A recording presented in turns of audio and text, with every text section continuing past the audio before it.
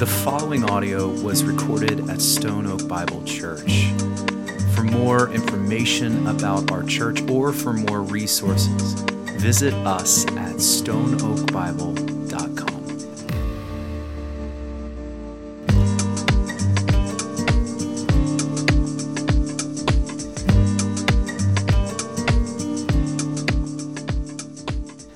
Listen, before we get into our text this morning, I want to invite you. We are really, really excited about the future here at Stone Oak. And if you've been with us for a while, you know that we are a church planting church. So we're relatively young as a church, but we've started a church, another church. We've planted another church, and we are really excited for what the Lord has for us. And so I want to invite you next week. We are having what we're going to call a pastor's chat. Normally, I would love to just call us together and do kind of a family meeting, but with everything considered, what I'd like to do instead is invite you right after our service on Sunday. We are going to have just right here a little chat to talk about some of the exciting things that are coming for us as a church and that we get to be a part of, kingdom work that's beyond our walls. And so I'm excited for this. I hope you're going to be able to be back next week as we do that. No need to make special plans. We'll just tack it on. All right at the end of our service next week. So I hope you're going to be able to be a part of that. Now, this morning, if you have your Bibles, would you grab them and would you open with me to Romans 6, specifically verse 5. Last week, we talked about identity and why it's so important. Who are you? Who do you think you are? These questions are really important. As a Christian, as a follower of Jesus, who are you and what does the Bible say about who you are in Christ? Last week, we looked at the first 4 verses of chapter 6 and we saw this beautiful picture, presentation of the Christian life being the baptized life. If you weren't with us last week, I invite you, go back and take a listen to that because Paul paints this picture of who we are as followers of Jesus, and the Christian life is the baptized life. Well, this morning we get to continue on, and we are going to pick up right where we left off, and we're going to make a really important distinction this morning. A really important distinction, and that is reality versus perception. Reality versus perception. So on this hand, we have reality. This is who you actually are. This is who you are, the reality that you are a child of God. This is the reality that you are forgiven, redeemed, set apart, saved. This is the reality that you are chosen, adopted, redeemed, set free, holy, loved, blessed. The reality of who you are in Christ. So that's on this side. This is who you are on this side. Then on the other hand, we have the reality or the perception. The perception, your perception, who you think you are, how you feel about who you are. And you have the reality and our perception of reality. You have the reality of your identity and your perception of the reality of your identity. I would love to tell you that reality and perception, that these things are always the same. They are not. In fact, often there is a gap between who you are, what the Bible says about who you are, and about who you think you are in this moment.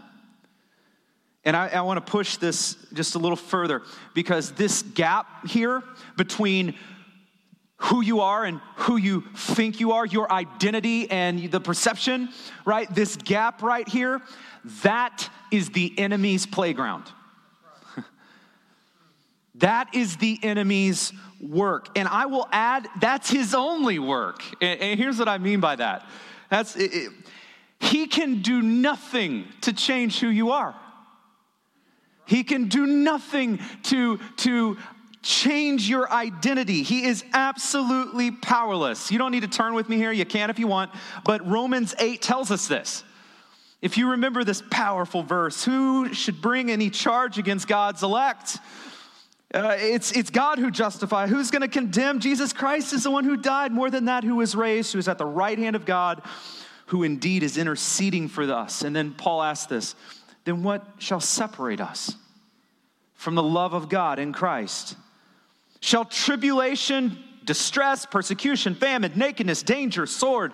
No, in all of these things, we are more than conquerors through him who loved us. For I am sure that neither death nor life, nor angels, nor rulers, nor things present, nor things to come, nor powers, nor height, nor depth, nor anything else in all of creation will be able to separate you from the love of God in Christ Jesus our Lord. Amen. What is Paul saying here? Simply this: the enemy is absolutely powerless to change or to modify who you are, the reality of who you are in Christ. The enemy can do nothing to change who you are, your identity. He can do nothing to change. And because that is true, do you know what his only game plan is? The only game plan that he has left, the only one, is if he can't change the reality of your identity in Christ, he will do everything in his power to at least change your perspective of your identity in Christ. If he can't change it, he's going to do everything in his power to get you to forget who you are. To get you to forget your identity. Because church, if he can get you to forget it or to doubt it, if he can get you to forget it or doubt it, he will have dealt the church a powerful blow. He is powerless to change your identity. But if he can change your perception of your identity, he will make you powerless. This is his game plan. As a child of God, it's the only one he has left. If he can't touch who you are in Christ, at least he can make you unaware or doubtful or forgetful of who you are in Christ. And when he does that, the people of God who are empowered by the Spirit,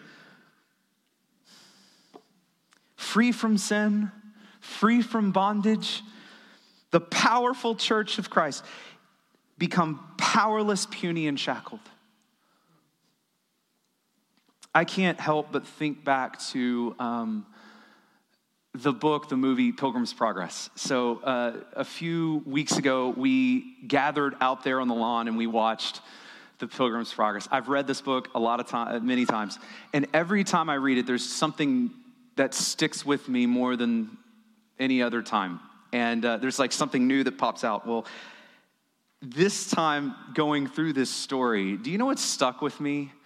It was that moment when Christian, he's on this journey, right? He's on this journey. He's seen victory. He's seen trial. He's taken his burden off, or actually the burden was removed at the cross, right? And if you remember it, he's even been given the armor of God. This guy is looking like he's going. I mean, he is journeying in power. And if you remember what happens, at some point right after, he was captured. And he was placed in this cage, I believe the cage of despondency. That's what it was called. And if you remember, it's this big, nasty troll that gets him, and he's in this cage. And his captor was big and nasty and scary, and he looks in at Christian in this cage.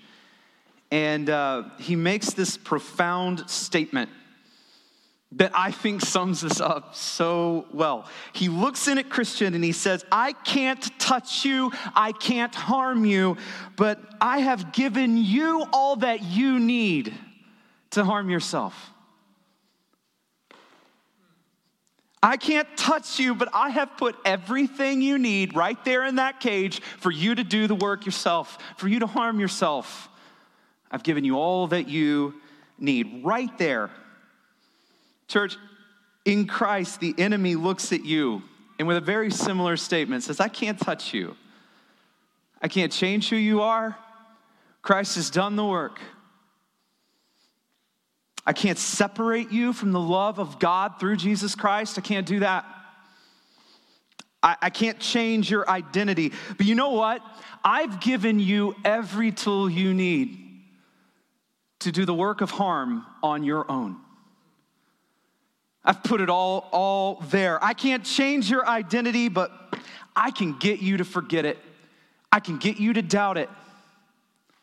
I can't take away your power, but I can make you believe you're powerless.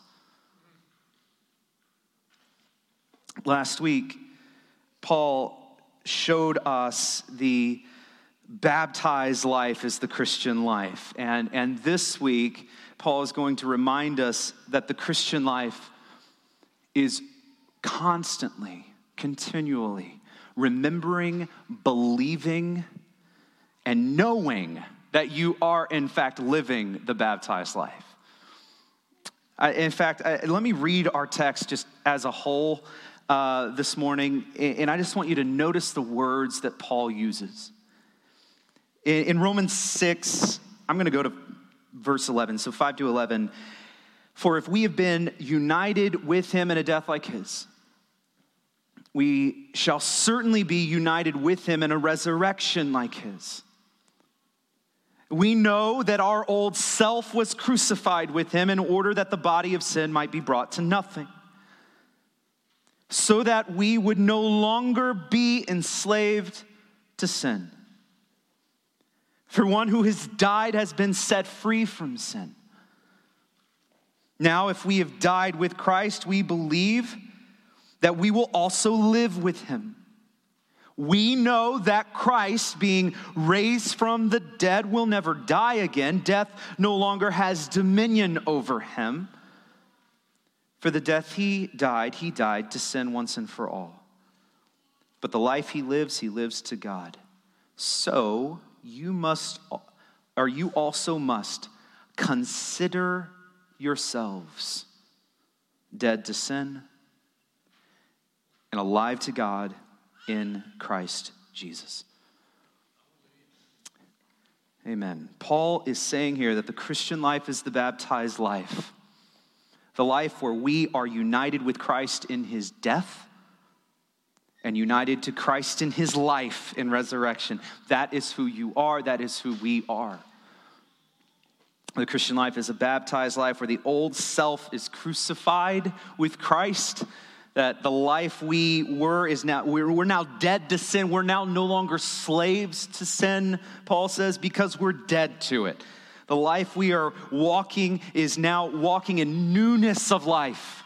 That's what Paul says here, living our lives in God through Christ. This is who we are. Paul's saying this is who we are, but more than that, if you would notice in our text, Paul is also saying that the Christian life is knowing that we are living the baptized life. That we are considering ourselves, as he says, this way.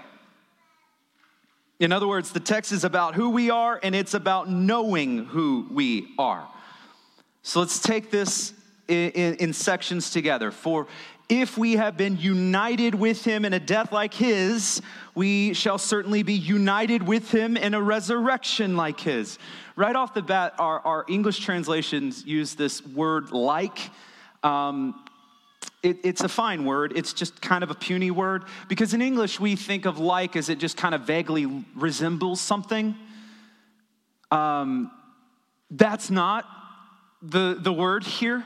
The word like here is that it is a shared common experience. It's deeper than just vaguely resembling. It's a shared common experience. So to be a Christian is to be united with Christ in his death and in his resurrection. It's strong language. Just a quick observation. This is often not the way we speak about Christ's work. We often talk about Christ's work a little bit differently than this. We often talk about Jesus dying for you, and we often talk about him dying on your behalf. That is, praise God, certainly true, right? However, there is more than that because Paul is saying you are united to Christ, in Christ. You are in Christ, united in his death and resurrection, so that his death is your death to sin. So that his resurrection is your life. And Paul calls this union, united, union. Salvation, in other words, is not just this heaven for later. It's Christ forever. Union with Christ today and tomorrow and forever. That's what union is. And then listen to how Paul expands it. We know that our old self was crucified with him in order that the body of sin might be brought to nothing, so that we would no longer be enslaved to sin. For one who has has been set free from sin. Now, if we have died with Christ, we believe we will also live with him. I want to pause just a minute. I don't know how many of you have heard this example, but there is an old example of this that I grew up hearing as a teenager. And especially as a teenager. I don't know why. I heard this more as a teenager than I ever have. And maybe you have too, if you grew up in the church or around the church. But it was this example of two dogs. I don't know if this rings any bells, right? Example of two dogs. They're on chains or not, doesn't really matter. But the one I was told is they're on chains, right? You have two dogs in your yard, and they're on chains. One dog is called, righteousness or holiness or all the good names. And the other dog is called sin or the flesh. And in this example, I don't know if you've heard this example, but in this example, the question was always, teenage Justin, which dog are you feeding? Have you heard that? Maybe it's just me. But I was always asked, which dog are you feeding? Whenever you indulge in sin and in the flesh, it's like you're feeding that dog. And whenever you do good things, it's like you're feeding that dog. And the question was, which dog is sickly? And which dog is healthy and plump, right? That was always the question. Which dog are you feeding? So, first of all, before I say anything, I get this analogy. I get it. It's you don't want to indulge in sin.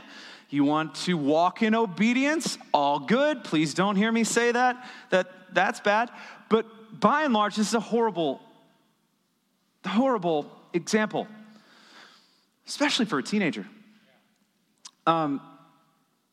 This example, the reason I think it misses it, is that this analogy leads us to forget who we are.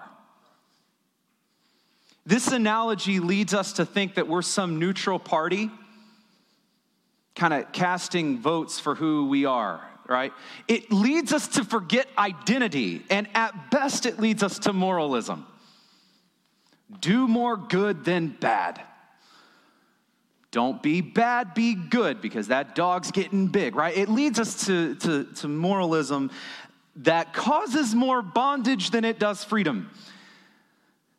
It bypasses identity and leads us to just think that it doesn't address identity, it just addresses choices. And I'm not saying choices are bad. I'm just saying that choices flow from identity, and this example forgets that. All right, does that follow me? I want to give you another analogy that I think is more accurate when it comes to our relationship with sin. In fact, I was reminded of this powerful analogy this week in our preaching meeting as we gathered around this text. It's the elephant analogy. The elephant analogy. So it is said, I don't take care of elephants. So I'm by no measure a professional in this field. But it is said that if you take a baby elephant and you put it on a leash and you get a stake and you put it in the ground, that elephant will kind of walk around and kind of get used to its parameters, and it will get used to that leash. So the baby elephant will get used to it and will accept the things the way they are. And from what I am told is as baby elephant, if you fast forward, same elephant grows up and gets a lot bigger and a lot stronger, that same elephant, if placed on that same leash, that small, dinky little leash, that same elephant, honestly, with one shake could pull that stake out of the ground. Let's just be clear here. But that same elephant, that massive beast, will stay put. Will accept things the way they are. Now, again, this elephant could have sneezed. I think elephants sneezed, but could have sneezed and pulled that stake out of the ground. But it doesn't. Why is that? Because it's used to bondage. It's accepted it. You know what the Christian life is like when it comes to sin? It's the elephant. We are this elephant that has become used to bondage. We've been in bondage since we were kids, right? It's the way it is, right? We get used to it. Yet, through Christ, we know that stake has been ripped out of the ground and that the chains are no more. They're gone. We're not bound anymore. But yet, all too often, just like that elephant, we're not bound by a chain. We're not bound by a leash. We're bound because we refuse to know that we're free. We're bound because we refuse to realize that we have been set free. We are like an elephant believing that we are bound when in fact we are not. Paul says, we know that our old self was crucified with him in order that the body of sin might be brought to nothing so that we would no longer be enslaved to sin. In other words, church, in Christ, the leash, the chain is no more. We are no longer bound. We are no longer in chains. And as we have said, I want you to hear me again. Please hear me. The enemy can do nothing about that. The enemy can't bind you in something that has already been broken in Christ. Yet, although the enemy can't rebind you with those chains, he can sure get you to think that you are bound. And just like the elephant who thinks he's on a leash, the elephant who thinks he's on a leash is just as bound as the elephant who's actually on a leash. To say it like Bunyan in Pilgrim's Progress, I can't touch you, I can't harm you, but I can give you everything you need to harm yourself. I can't touch you, but I have put everything you need to hurt yourself in your cage. Truthfully, the enemy can't even lock that cage. That's the truth. Now, if only we would be a people who see the truth and remember the truth every day. This is why the Christian life is the baptized life, and it's more than that. This is why the Christian life is continually remembering that we live the baptized life. We've been talking a lot about, here at our church, we've been feeling this call that we can't deny to share the gospel with the people in our lives and around us, in our community. We've all felt the great brokenness, and we have felt this call to share the gospel with the people in our lives. And we started this initiative called Who's Your One, which is just really simple. It's talking about who we're going to share the gospel with in our life, right? And we've been praying about this and thinking about this. And as I was thinking about this week, I ultimately, do you know what sharing the gospel really is? I think we we forget this, but it's not about sharing how you feel about the good news. It's not about sharing some subjective truth that's good for me and it just might be good for you. That's not what it is. If the gospel was just that, no thank you. No wonder we don't want to share it. It makes me feel arrogant, like I know something you don't know, right? Anyway, the gospel is not, sharing the gospel is not that. It's not sharing the good opinion. It's sharing the good news. It's not sharing the good feeling or the good advice or the good life. It's sharing the good news. Sharing the gospel is not a subjective opinion. It is sharing the truth, that more people would see the objective truth and that more people would be united with Christ and be free. That's what sharing the gospel is, and that they would know that they're free. That's what sharing the gospel is. Do you remember, I was thinking about this today, or this week. Do you remember a long time ago, when, way long time ago, when the news was the news? You know what I mean. When the news anchor, his responsibility was to tell us the news, the objective things that happened in our world that we need to know. Do you remember when they told us what would happen, and not some interpreted, slanted, politicized, subjective view of it? When they would tell us not how they felt about what happened, but what happened. Do you remember the good old days? Here's the reality. When we share the gospel with people, I want you to hear me. I want you to think about it more like you are the old school news anchors. Channel your inner Walter Cronkite. I don't know. I just heard he's old and trusted. Here's the deal.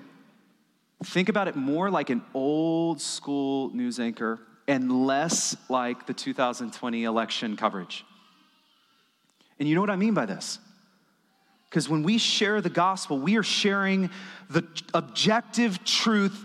Our faith is based on a real person, real events that really happened, and we are sharing the news, the truth of that taking place. That's what sharing the gospel is. We are not sharing, not responsible for sharing our subjective opinions about the truth. Now, sure, we can share it with joy because it's changed our life. But here's the reality. The news is the news. And our call is to share it. This is why Paul says, for one who has died has been set free from sin. Now, if we have died with Christ, we believe that we will also live with him. Listen how he continues. We know that there's that knowing thing again. We know that Christ, being raised from the dead, will never die again. Death no longer has dominion over him. For the death he died to sin once and for all. But the life he lives to God. Paul says, this is what we know. This is what we know. Paul says, we know that Christ came to live the perfect life we could not live, die the death we deserve, rose conquering death. We know that Jesus is never going to die again because death has no claim on him. His work is once and for all of those who are in him. This is who we are. This is the truth of our identity. We are united in Christ. United in Christ in his death, united in Christ in his life. His death was our death to sin. His life is our life to God. This is who we are. This is our identity. And because that is true, because this is your identity, listen to what Paul now says. So you also must consider yourselves dead to sin and alive to God in Christ Jesus. In other words, even though this is true, even though that is your identity in Christ, even though that is who you are, you must also consider. You must also know. You must also remember that to be true. This is who you are in Christ. And now the Christian life is about seeing and knowing and understanding who we are in Christ, seeing ourselves this way. Paul says, you must also consider yourselves. Consider yourselves dead to sin and alive to God in Christ. You must see yourself this way. Consider yourself this way. In other words, church, it is entirely possible for those of us who are dead to sin, for those of us who are alive to Christ, to fail to see ourselves this way.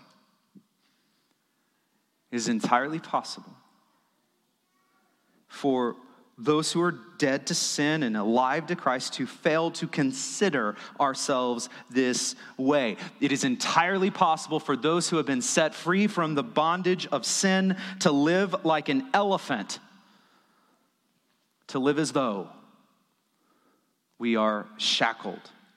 It's possible for those who have been made alive to Christ to live like we aren't. It's possible for reality and perception to be off. I'd like to go back to where we started. If you were the enemy, I want you to just think about this. If you were the enemy, is this not exactly what you would do? What you would want to do? If you can't beat them, wouldn't you at least want them to think they're beaten? If you can't actually conquer them, wouldn't you at least want them to think that they're conquered? If you can't actually separate them, wouldn't you at least want them to think that they're separated? I mean, in some ways, that's just as good, right? The last thing the enemy wants is for the church to realize who we are. The last thing the enemy wants is for the church to realize that we're actually empowered by the Spirit, that we're actually free from the bondage of sin, that we're actually more than conquerors in Christ. That's the last thing the enemy wants for you. The enemy wants you to be far too content with less than that. If he can keep you from considering yourself like that, then he can keep you powerless, shackled. Again, not because we aren't empowered, not because we are actually shackled, but because we consider ourselves powerless and consider ourselves shackled. I find it amazing that the imperative of our text, the thing that our text calls us to, it's incredible. It's not save yourself. It's not, stop it and start being better. It's not that. If you notice what it is, it's not you can do it, you're awesome. It's not that. It's, as we look at this text, verse 11, it's consider again who you are in Christ. It's remember what he's done to save you. Remember his death and his life, and remember that his death is your death to sin, and remember his life is your life to God. Remember who you are. That's the imperative. And listen, there are so many things that threaten the church. There are so many things that threaten the church. I mean, I think of persecution. In some places right now, that is a real and present threat. Even in America, hear me, the true church is going to face persecution. We face this.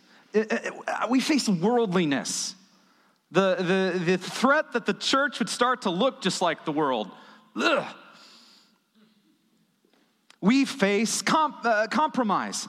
The threat that we would seek to bend the truth to make it more appealing, as if it's ours to bend.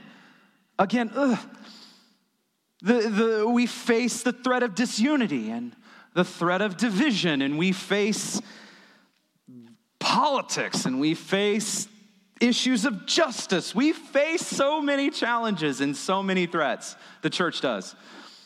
But you know the most serious threat that we face as the church? The most serious threat that we face as Christians, it's not sickness. It's not persecution. It's not trials. As a Christian, in some sense, let me explain myself. It's not even sin. Let me explain myself. How could you say that, Pastor?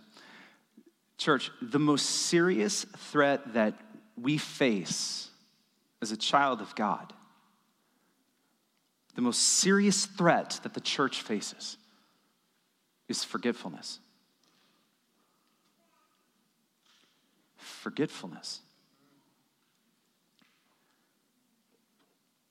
When we forget, when we forget our victory, we live in defeat that's not ours.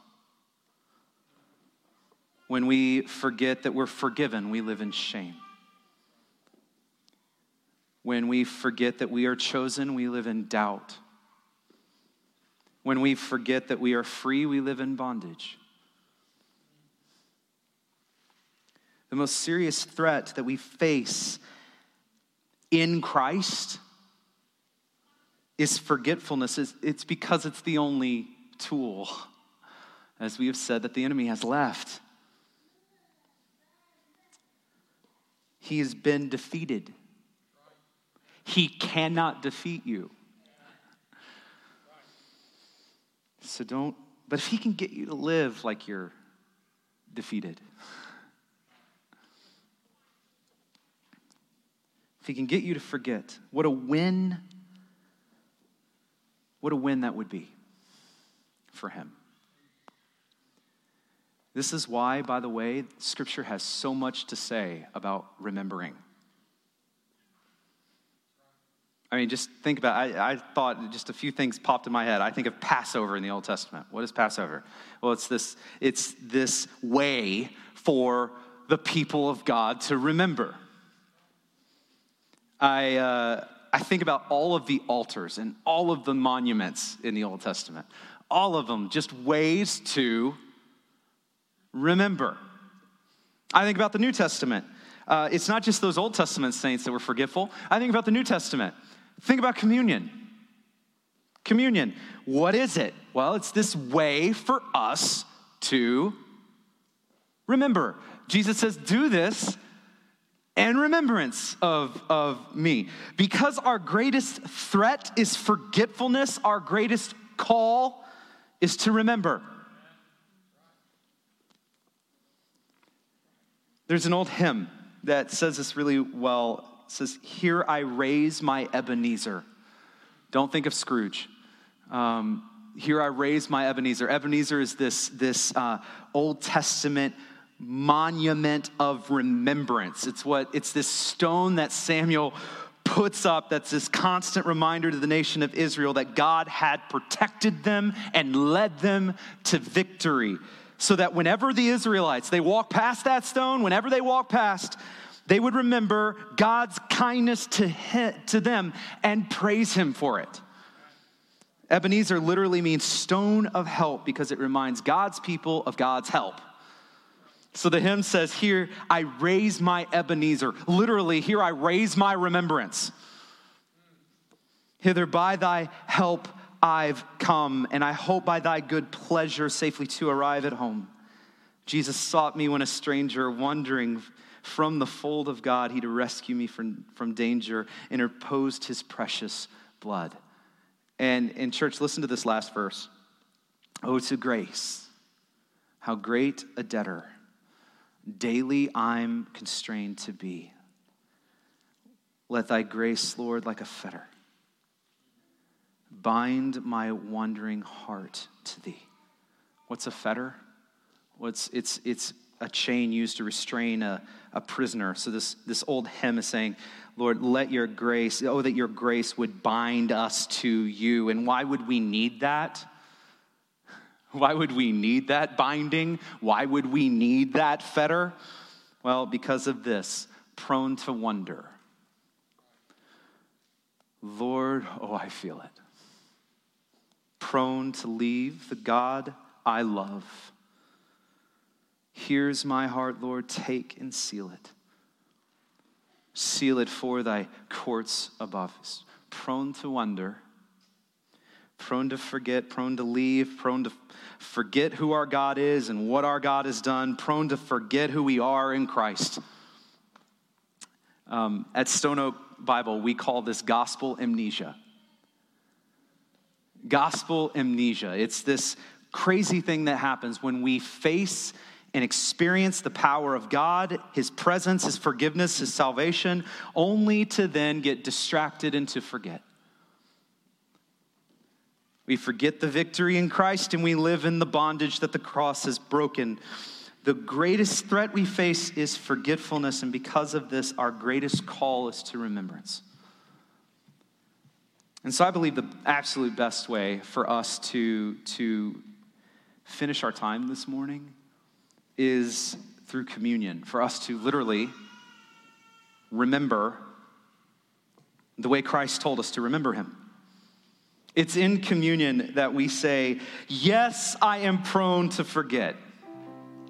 Yes, I am prone to wonder. Yes, I am prone to forget the gospel. And yes, I am prone toward gospel amnesia. Yes.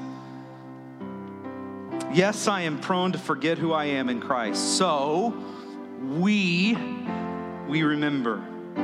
Jesus knew we would face gospel amnesia. He knew that his children, that includes you, that includes me, he knew we would be forgetful. And so he gave us this practice as the church for us to push against that and for us to remember. Here's the truth. The gospel says that through Jesus, you are dead to sin, you are alive in Christ, you are united to Christ in his death and in his resurrection. You are in Christ. That is you. If you have responded to the gospel, if you have placed your faith, your trust in Christ for your salvation, this is you. Scripture says that if you have placed your faith in Christ for your salvation, Scripture says that you are saved, that you are forgiven, that you are redeemed and chosen, and you are loved by your God. That is who you are in Christ. That is who we are. And now we get, in light of that now, we get to consider our text, as Paul says, so you must also consider yourselves. This is considering ourselves. It's remembering who we are. So let's remember together. If you haven't received one of these, if you could slip your hand up, we will make sure you have one. Here at Stone Oak, you don't need to be a member with us to remember Jesus in communion with us. If you've placed your trust in Christ, we invite you to remember. We know you're forgetful too. So if we invite you to remember him with us. As we take it, I'm going to pray for us, and then in the moments to follow, the team's going to lead us in a song. And in that moment, I just want to invite you right where you are to take the elements and to remember Jesus, remember Christ. For those who are joining us online, I want to invite you to just take a moment to reflect on what this represents, to remember. Let me pray for us. Lord, we are so grateful for your word. We are so grateful for what your word tells us about us. We are grateful for the good news. And Lord, we repent and we confess our forgetfulness. That we are so often prone to distraction and to wondering, to doubt and to fear. We are prone to forget and we're prone to leave. And so God, in this moment, we first just want to start off before we take communion and just confessing our forgetfulness. And we ask that you would help us to live out this text that says to consider ourselves, to consider the truth about who we are. Lord, in this moment, will you help all of my brothers and sisters to know who they are in and through your Son. And in this moment, would you help all of us to remember, to consider ourselves? Would you allow us to take reality and our perception and bring them together in your grace? Would you help us as we remember you and as we take these elements together? In Jesus' name.